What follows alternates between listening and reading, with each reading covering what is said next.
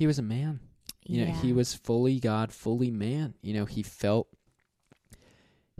afraid. He knew he was going to be in a lot of physical pain. You know, some people think, oh, because he was God, it wasn't a painful death for him, or, you know, he didn't have to endure it to the same degree a human would have. But he was a human. You know, the Bible says that. He endured temptation. He endured during this ceremony where he was crucified, he endured ridicule, he was beaten and slashed. And I think that's another thing too that maybe people don't know. It's not only did Jesus die this brutal death, but you know, they really humiliated this man.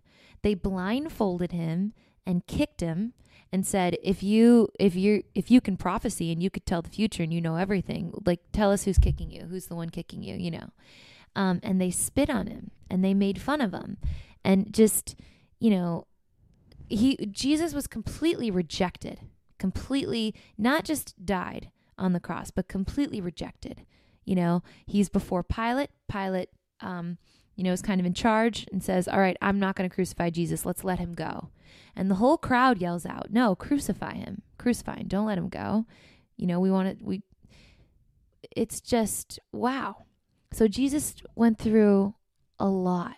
And even in his life, went through a lot. People are always trying to kill him. People are always trying to catch him in something that he says. Judas betrays him. It's a lot.